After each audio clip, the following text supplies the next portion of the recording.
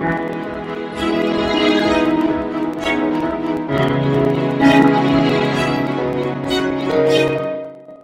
afternoon we're talking vision, and we have two young leaders, very impressive young men, Tim Clemens and Stuart Starr. Tim pastors Grace City Church at Green Square, and Stuart is they're both founding pastors. Stuart's at Oran Park in the southwest of Sydney, New Life Church at Oran Park, and it's great to have you with us, gentlemen. Thanks for having us. Good to be. We're going to talk vision, and I'm keen to learn some of your insights on vision, because both of you have thought lots about it.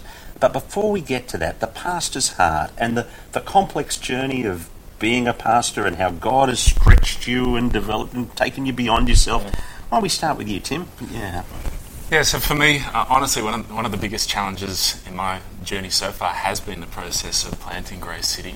When we started, I was relatively inexperienced, still am, frankly, but I remember one of the first thoughts I had after we started, got up, we'd launched, was, wow, I'm never ever going to critique a senior leader ever again. I honestly just totally underestimated the burden of leadership, how hard it was, how exhausting it was, all the balls in the air. And so for me, part of the journey has actually just been learning to trust in God, rely on God, when a lot of the time I felt out of my depth or not really sure what to do. So it's been a fun journey, but a humbling journey. What about you, Stuart? Oh, I could certainly echo Tim's words on that, and I think pray for your leaders. They're flawed and mortal humans, and they would value your encouragement and support. So I think that's fair. I think the other one is thinking through family in ministry, and how you, in my case I've got two kids, how you set your kids on a good path where they're loving Jesus while your work is connected to Jesus as well. And that whole overlap between...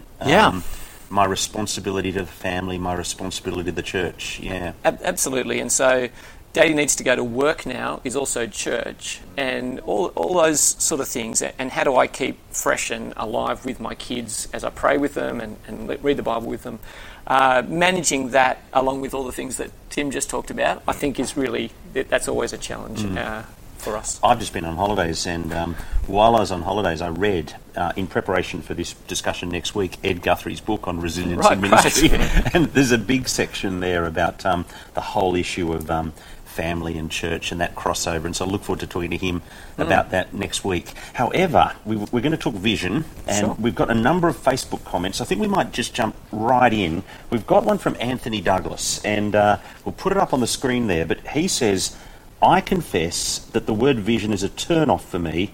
Makes me think of Americans with big smiles and change your life seminars, but that it connotes to me something that is new while we preach a gospel that is old. So the question is, what do you think of this tension, the same old story and needing a new spin to tell it with? What's your...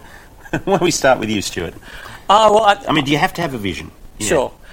I think I can understand Anthony, and we went to college together, so I understand Anthony. And I understand the frustration that says, isn't this just corporate speak, sort of weaseling its way into our church world? And I think my reflection would be, if you're hung up on the word vision, that's fine. Let the word go. But I think everybody who's a senior leader has a vision, and it's when we're frustrated with how our church is going that we know that we have one. Because somehow the church is short of what you thought it was. Or you definitely had a vision on the day you took the job for what you thought the church would be. And so I think our failure to articulate what it is that's our ideal of our unrealised future to other people is actually a real hindrance. And so whether you call it vision or you call it your passion project or whatever it is, I don't mind. But you have one, and your frustration proves it, and your leadership will be approved if you can articulate it. Would you say also that every person who joins the church has a vision for the church? That's all about expectations. Exactly. Isn't it? Part of the challenge is part of the journey of selling vision and inviting people to be a part of the vision is winning them to a vision. Because otherwise, if you've got people on board your ship and you're trying to captain them and direct them somewhere else, and you've got people trying to go somewhere else, by definition they're pirates. And so that kind of makes life difficult. And so trying to win people to a direction that you're trying to take people is part of the journey. And it's obviously going to be different if you're a church plant to if you're working in an established church, because the church planter almost by definition has more freedom, because absolutely. people are joining to come with you, whereas the person who joins an established church doesn't have as much freedom. We've got a question from Matt Stedman, and we'll put that up. He says, great and important topic. My question is, it's related to what we're just saying. Sure. Whose vision is it? The church's or the pastor's? Does it make any difference? Does it change the pronoun use when referring to it? Our vision, my vision, New Life's vision. Sure. I suppose in some ways it's probably helpful to recognise that we're talking about a specific kind of vision here. Like in some sense, the Bible gives us the vision to begin with. We make disciples. We're going to heaven. The vision is that one day we'll look more like Christ than we do today. So there's, in some sense, it's the Bible's vision, it's God's vision that he gives us. And yet at the same time, I do think within that spectrum, each individual leader of a church, so I do think the senior leader of a church is called to have, it helps, you need a particular vision for what this community is going to do and where you want to take these people. Because at the end of the day, you're called to lead a particular group of people with particular resources in a particular location and a particular point in time. And so therefore, necessarily, the vision that we have at Grace City is going to look different to New Life and Village, etc., etc. So I think it needs to be the senior leader's vision. Partly the location, partly the personalities, you're saying. Yeah, that's right. That's right. So it's going to be unique from church to church. It just has to be, necessarily. But what about... Matt's question was really my vision as a leader or our vision as a group. So I think that's a case of, I do believe it's the senior leader needs to, in some sense, come up with the vision. So this, for me, was brought home to me when we first tried to start church. There were before we started, there were 10 of us in a room, and I said, all right, guys, so what do you think the vision should be? Someone said to me, Tim, I think that's your job. And he's right. He said, why don't you go away and do some thinking, bring it back and we can refine it. And I think that's where it needs to be. Senior leader says, I think this is where we want to go. Help me improve it. Make it our vision. At the moment it's mine, but if it only remains mine, we're not going to get anywhere. Yeah, you'll just be walking on the park in your own. Exactly. Yeah. We need to get on board with this together so that we can pursue it. Stuart? Yeah, I think the language has to be authentically of the leader. It needs to ring true with the congregation. So if it doesn't resonate in the congregation, it's nobody's vision. But if it's not the leader's vision and not the leader's language, then in the end, it'll die on a shelf in a book somewhere that looks really pretty, that is absolutely irrelevant to the daily run of the church. And so I think you'd say it has to resonate in the congregation, but it has to be owned by the lead pastor. And so language and articulation of what the vision is must be from the pastor in a way, though, that is absolutely true to and authentic to what's happening in the congregation. So that tension's a little bit, I probably want to push back on the tension a little bit, but it has to be the lead pastors, because in the end, they'll need to say it, and they'll need to lead it. And so if it's not your language, if it sounds odd in your mouth, get rid of it and find something that you love saying to people again and again and again, because you're going to need to. Yeah. I think Craig Hamilton said, you've got to marry your vision. I'm down with that. Yeah, good. Now, we'll go to another question from Matt, and he's talked about updating the vision. So how often do you update the vision, Doc? Who, if anyone, ratifies it? Board of Elders, Parish Council? So we've got really two questions. It's the where does it come from question, but then how do you refine it question. So let's keep working on where does it come from and the process of rolling it out. What have you done to roll it out? Yeah. So first of all, I'm not so much interested in the very first time. No, sure. Because the first time it was just you and a cow and a couple of other people in that field at Oran Park. Sure. I'm sorry, I'm not meaning to be derogative of any person, not at all. It was just kind of country fields, you know. Absolutely. So what do we do? So I think the first thing you have to do is it has to be memorable. So the first thing, you have to create it in such a way that it's memorable. First of all, because you need to remember it. And the classic way to know if your vision is being wasted is if you ask the lead pastor, do they know the vision? And they can't articulate it, forget it, the job's done. So first thing, it has to be memorable. Second thing we do is that I speak about it all the time. And so every meeting we have, I say to someone in our group, hey, what's our vision? And then I say, how does what we're doing tonight help us get to seeing New Life in Jesus come to every home in Oran Park? Every meeting. parish council, committee meetings, whatever it is, we always do that. It's up in our foyer. It's the language I use when I do our announcements. Everything flows back through it. So when you say, how do we deploy it, I never put it down. Mm-hmm. And I think that's part of the key to how it'll stay alive in the life of your church. But how often do you ratify it? Well, I'm 6 years in, and so I haven't had to redo it again recently. Well, I guess though, there's ratify it. I mean, we've got a big picture of where we're going. Sure. But you're always tweaking it, and you're thinking, well, what do we do this year? What do we do next year? Sure.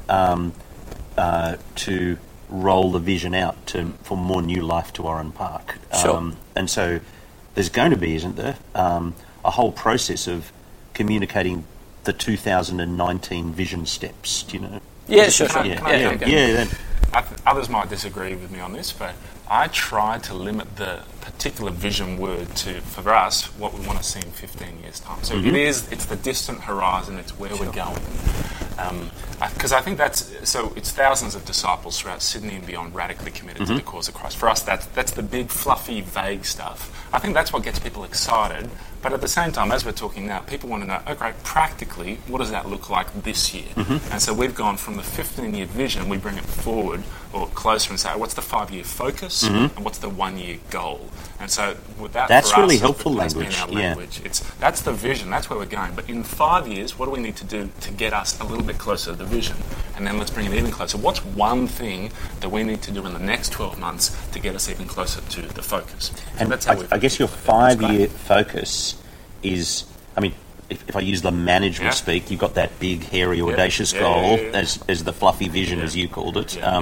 But mine's not fluffy, but fair enough. But the focus 5 years is the thing that's just slightly out of our reach, just a little beyond what's humanly possible, but gives us a focus for what we're really trying to achieve. Correct. Now, the way you put it that way, you never revise the big, hairy, audacious goal, but the 5-year thing you'd revise every 5 years, you know. Or perhaps more frequently if necessary. And I think you'll know that on a yearly basis. Is this still the right direction to go in order to be pursuing the vision or not? Let's move to goals then. I mean, the programs, the plans for 2019. How do you go through the process of coming up with those, what you're planning to do over the next 12 months, what staff you're going to put on, what new thing you're going to start, what thing you're going to close down? Yeah, I think that's really good. So I think somewhere on the... we've got a question, we've got a question from Mike Hasty. How do you do goals well? Practically and theologically, church vision can often be ethereal, which doesn't work in the typical way that an organisation works. So we're right on that issue, So vision, mission is the how do you see the vision come about. So ours is New Life in Every Home. The mission is to give and live the message of new life. So we're going to give the message of new life, and we want to live new life for Jesus. Underneath that, and this is sort of following your strategy, underneath that we have a set of strategic priorities that help us give the message of new life, live new life for Jesus, and support the task of giving and living. So I've got 6 strategic priorities, and then we just go and load up actions that will help us do those priorities, that will help us achieve our mission, which is helping us achieve our vision. So it kind of steps down like that. And so those upper ones will stay the same, and each year we'll sit in and go, what are our tactics? How do we pull off our strategic priorities this year in order to achieve our mission, to see our vision realised? Does that make sense? Did you follow that? I got lost a little bit. I'm glad you got through. I think it makes sense, but I've lost. If I have my PowerPoint with me, you'll get planning is hard, right? But well, maybe let me just make it a bit more concrete. Yeah, sure. For us, I'll just tell you what we do, and then you can tell me how we should do it. That's what I'm looking for. We are just, we have that focal point, we have the big goal, but we're just now, and what are we now, April? So we're just starting to think, well, how's everything gone so far this year with all the new things we started? And we've worked out, okay, we've gone up this percentage in attendance and that kind of thing, and so we're feeling a bit more emboldened about stretching for next year. And so we're going through a process. We haven't really started, but we're just, I guess in the staff's mind, it's just starting to formulate in our thinking what'll we do next year? And then by July, we'll have kind of got some concrete plans which we'll be taking to the parish council. That'll be pretty clear. That'll be rolled out to all the leaders September, and then there's a 5-6 week process of rolling it out to the church and asking people to get prayerfully, financially on board in fourth term. Yeah. So how do you guys do that? Similar kind of thing, I think, in some ways. For us, we have a staff conference around August. That's where we look back on the last 12 months, look forward to the next 12 months, and together go, how are we going? If we change nothing else, what are the one or two things that if we focus our attention here, carrying on business as usual, but if we focus our attention here, we might see the greatest results. And so I think if you're trying to do too many things, it just gets confusing and busy. But if you can focus on one or two things that we can try and do in the next 12 months, that helps, and then take that, all right, what does that mean for budget? Okay, let's start working on that. And we, around October, have a vision series where we'll put together an annual report on the year, say this is where we want it to go, this is what it looks like, and try and encourage people to buy in and pledge for that over the year. I've got in my hand the Grace City Church annual report. It's the 2017 one. It's a very impressive document. And we will I have a very talented brother-in-law.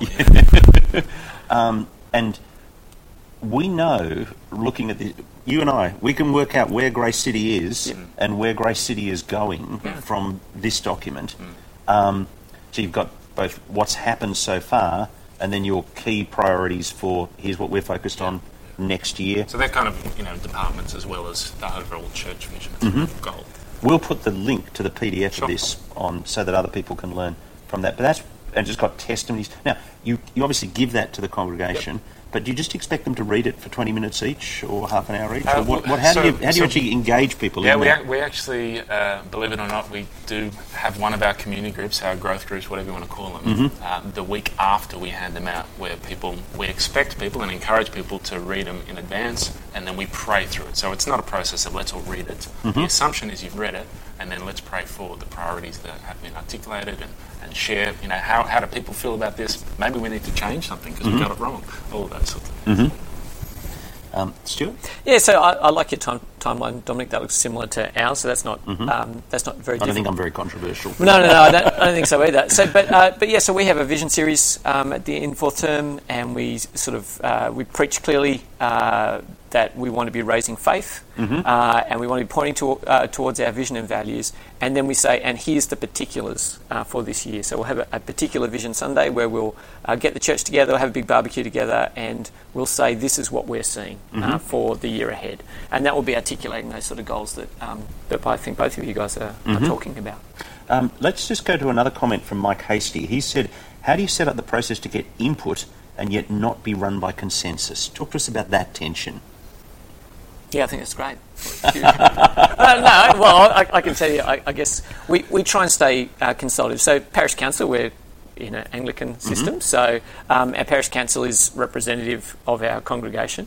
And we'll be talking to ministry leaders as staff team. We talk to our parish council, and we invite them to talk with others as we do this process. So I think everybody doesn't get a vote, but everyone has a voice. Tim? A practical example is, for us, our big goal was let's start transition church to a second congregation. That was where we wanted to go, but we wanted to get input because that's going to impact everybody. So what time do people think would work? Some of those sorts of things. So we did sort of focus groups. So had people in my home. I met with the community group leaders. So try to give buy-in to some of the key stakeholders in that sense. We didn't do it perfectly, but that was how we attended. And actually, there are some decisions you want to take out to everyone, and there are some decisions, here, for example, remember when we got new chairs? Just make the call. Well, no, don't make the call. Right. I'm saying, actually, personally, I don't care which chair we get. I just want everyone to be happy. So we got 6 chairs on a Sunday morning. We got people to sit in them, and we got people to put in voting slips, and it became absolutely clear based on the vote which was the most comfortable chair. And if the decision was wrong, it wasn't my fault. It was we made it together. That's a very clear take the decision to everyone thing. Whereas there are some decisions, and I guess that they're more the ones that are closer to the gospel issue decisions that I'd want to hold closer to my hand. Do you know? Yeah. So consultation but not consensus would be the thing. I think we just did we're in the process of transitioning to a second morning service as well, and we've given everybody a voting slip with a variety of different times on it, and then we fed that back to them. So we got all that data, fed it back to them, said here's going to be the issues with those times. If we had to change them in either direction to take into account these issues, having heard from a variety of ministries about what the challenges were going to be, here's a new set, go and vote on them again. And so I think there absolutely is places and times where you want to get everybody to feel that they've had a chance to make a real contribution. And there'll be other things that are operating at a strategic level that you just go, I've got a representative group here that are all empowered to be leaders of our congregation. We can make a decision here and we'll keep communicating transparently beyond this group. But you're empowered as a group here to make these sort of decisions without having to ask everybody. Agreed. Another one we've got from Mike Hasty. He's saying, I'm guessing that visioners should be ready to see people leave. By clarifying a direction more than simply being the church, it might actually clarify a direction that people aren't on board with, assuming it's a direction that would seek more growth. What's your take on that? I think in some ways I touched on it before about the whole pirate idea. We as a church, I think one of the crucial parts of vision casting is making sure that so for us we're a church plant, so people have, as they jump on board, they're jumping on board what the vision actually is. And so for us, we've got a membership course, and that's our opportunity to say, hey, here's who we are, here's where we're going. If you're excited by this, then by all means jump on board, help us reach it, grab an oar, let's row together. If you're not excited by that, that's okay. Let us help you find another church. Or maybe can we sit down and talk through some of the challenges that you've got with this. So I do think having a clear destination helps in some ways people either opt in or out, rather than just not being really clear and surprised when you start telling people we're going somewhere. Oh, I think that's absolutely right. And we do a similar thing. We do a partnership course, and the process there is to set forth very clearly our vision and values. And we're inviting people to join us in partnership in the gospel. And I say to people lovingly, if this doesn't excite you, please go find a church whose vision and values excite you, because you'll make a much better and more joyful contribution there. And I don't want to see anyone leave, right? So that's not what we're trying to do. But I want to set it forth so clearly that people go, yeah, that's it. I want to join in that. And that opt-in, that I'm in moment for people as they become partners in our church is so significant to setting forth this sense that there is a we and that we are heading in a particular direction. I think it's also when you call people to really get behind a vision, it asks them the question, is Jesus really your Lord? You know, and for some, Jesus won't be their Lord, and they won't be with you. But there's not just direction; there's the spiritual. That's really good. Our first week, we articulate very clearly the theological distinctives of our church as well. And so there is a sense in which here's our theology, here's our take on grace, and here's our vision. So it's not bereft of theology, and in fact we want to make that 100% clear so that those who join us know what we're on about theologically. So there isn't a divide between No. I just remember when we were building the building here, we were building the building because we thought under God this was the best way to reach the suburb, reach the district, impact the place for Christ. Sure.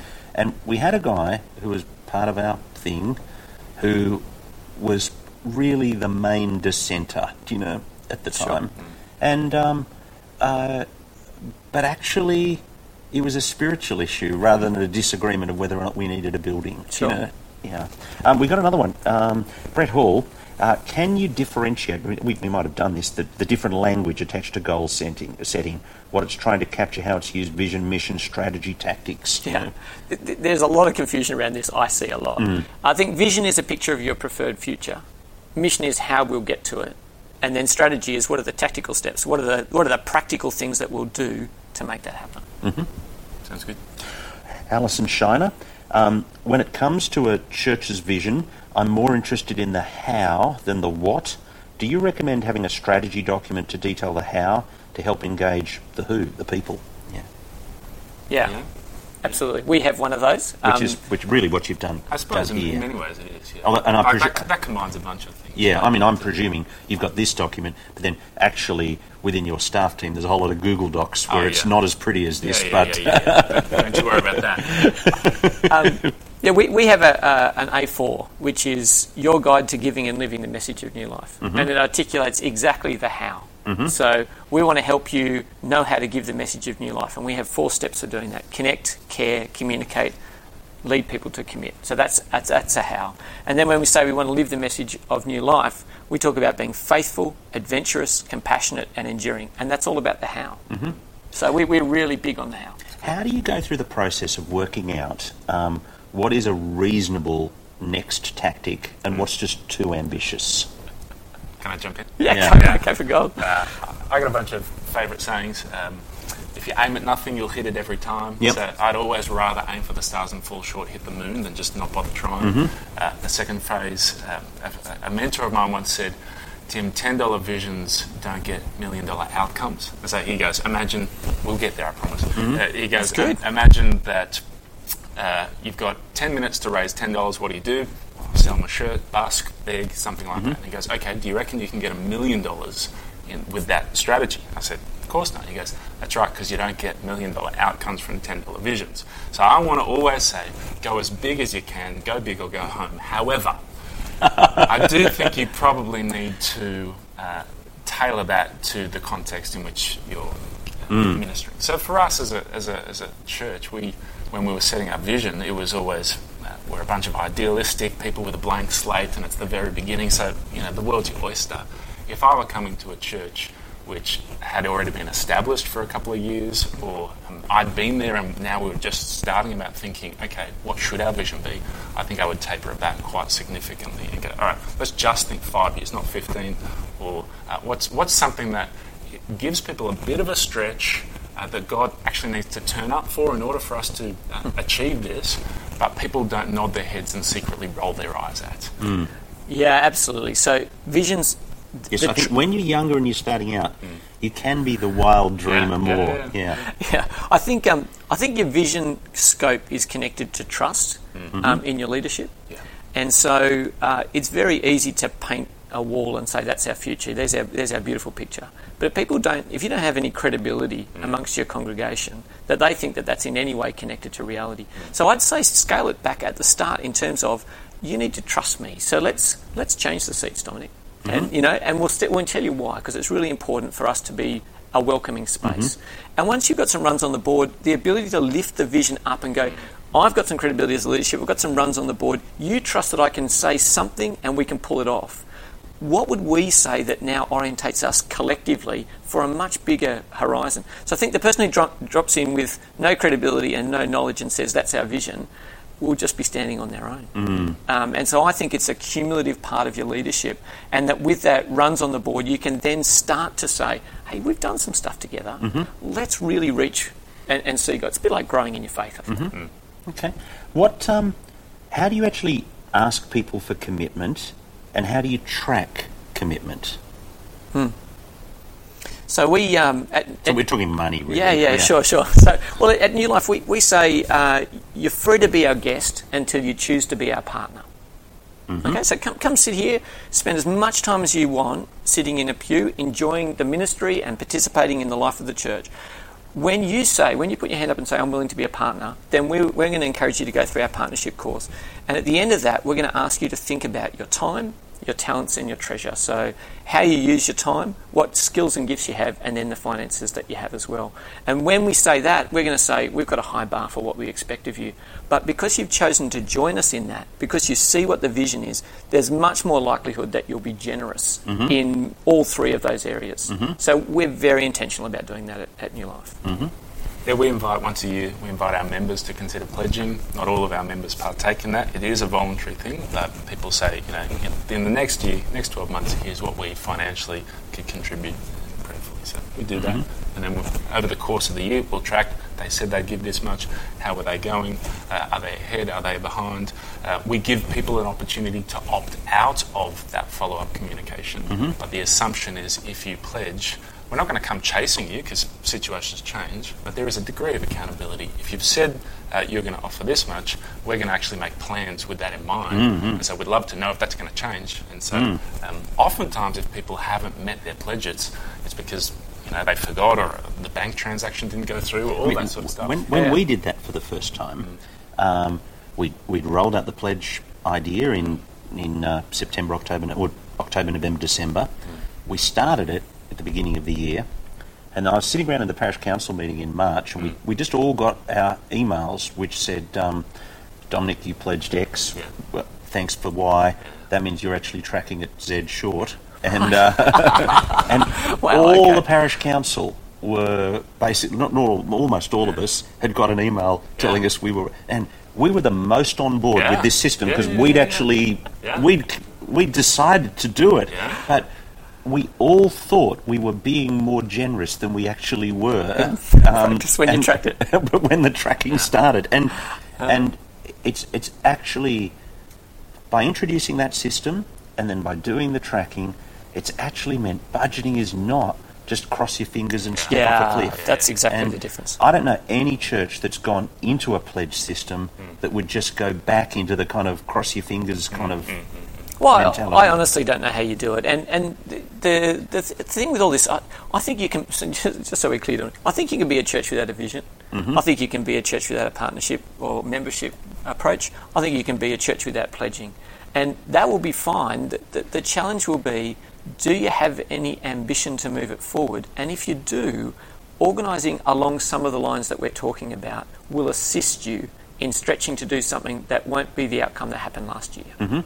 And so I think, in some sense, these things are connected to some sort of, hopefully, gospel-orientated ambition, and they are useful tools to orientate and organise a group of people for more than the average. So I think you can definitely do without all of it, but they're helpful if you want to do something a little bit bigger than just, the status Stay quo. where you are. Yeah, that's right. What about, just one last question, in terms of the pastor or the pastoral staff knowing how much people give, because that's a contentious issue out there. Sure. And really, we're from a tribe where the pastor hasn't known that information. Do you know, what have you been your thoughts on that issue? Do you want to go first? Yeah, and I don't think there's a right or wrong answer. I think for some people it's right, or it might be right. For others it might definitely be wrong. So if someone knows at their heart, and we can all deceive ourselves, if someone knows that, now that I know someone's details and how much they're giving, I might favour them, that opens up you to a world of pain. However, there are some benefits in knowing, and so we let people know that myself and our finance team will know, and so we are right up front about that in our communication with the pledging and all those sorts of things. That carries with it its own temptations, which obviously I need to work through and make sure I'm not favouring certain people. But we think that there are more benefits in knowing. Plus, it is ultimately a discipleship issue. So where your treasure is, there your heart will be also.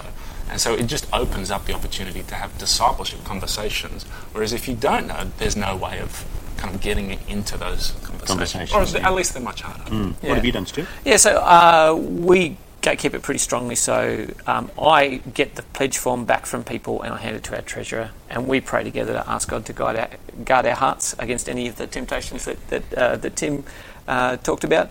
I try not to pay any attention to it at all, but I want to be able to talk to people about money generally, and I don't really want to be recalling the number that they had on a piece of paper.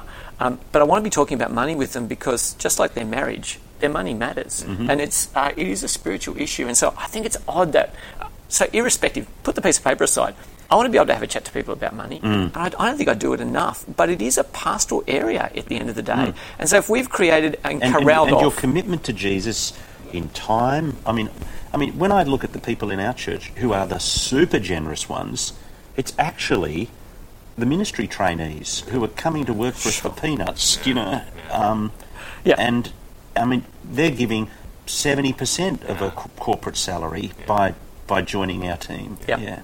And so we're explicit every time that the widow's mite is a real thing. And so the actual amount you give is an irrelevancy. You're not trying to please me. It really is between you and God. So there's an absolute discipleship aspect to that. Let that happen.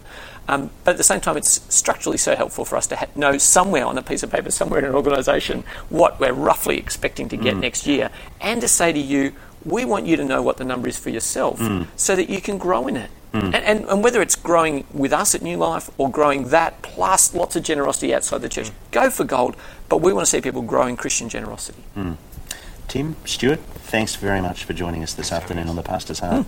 Been my pleasure. My guests this afternoon, Tim Clements and Stuart Starr. And next week, a reminder, we're having Donald Guthrie join us for a discussion on resilience in ministry, and I do hope that you can join us then.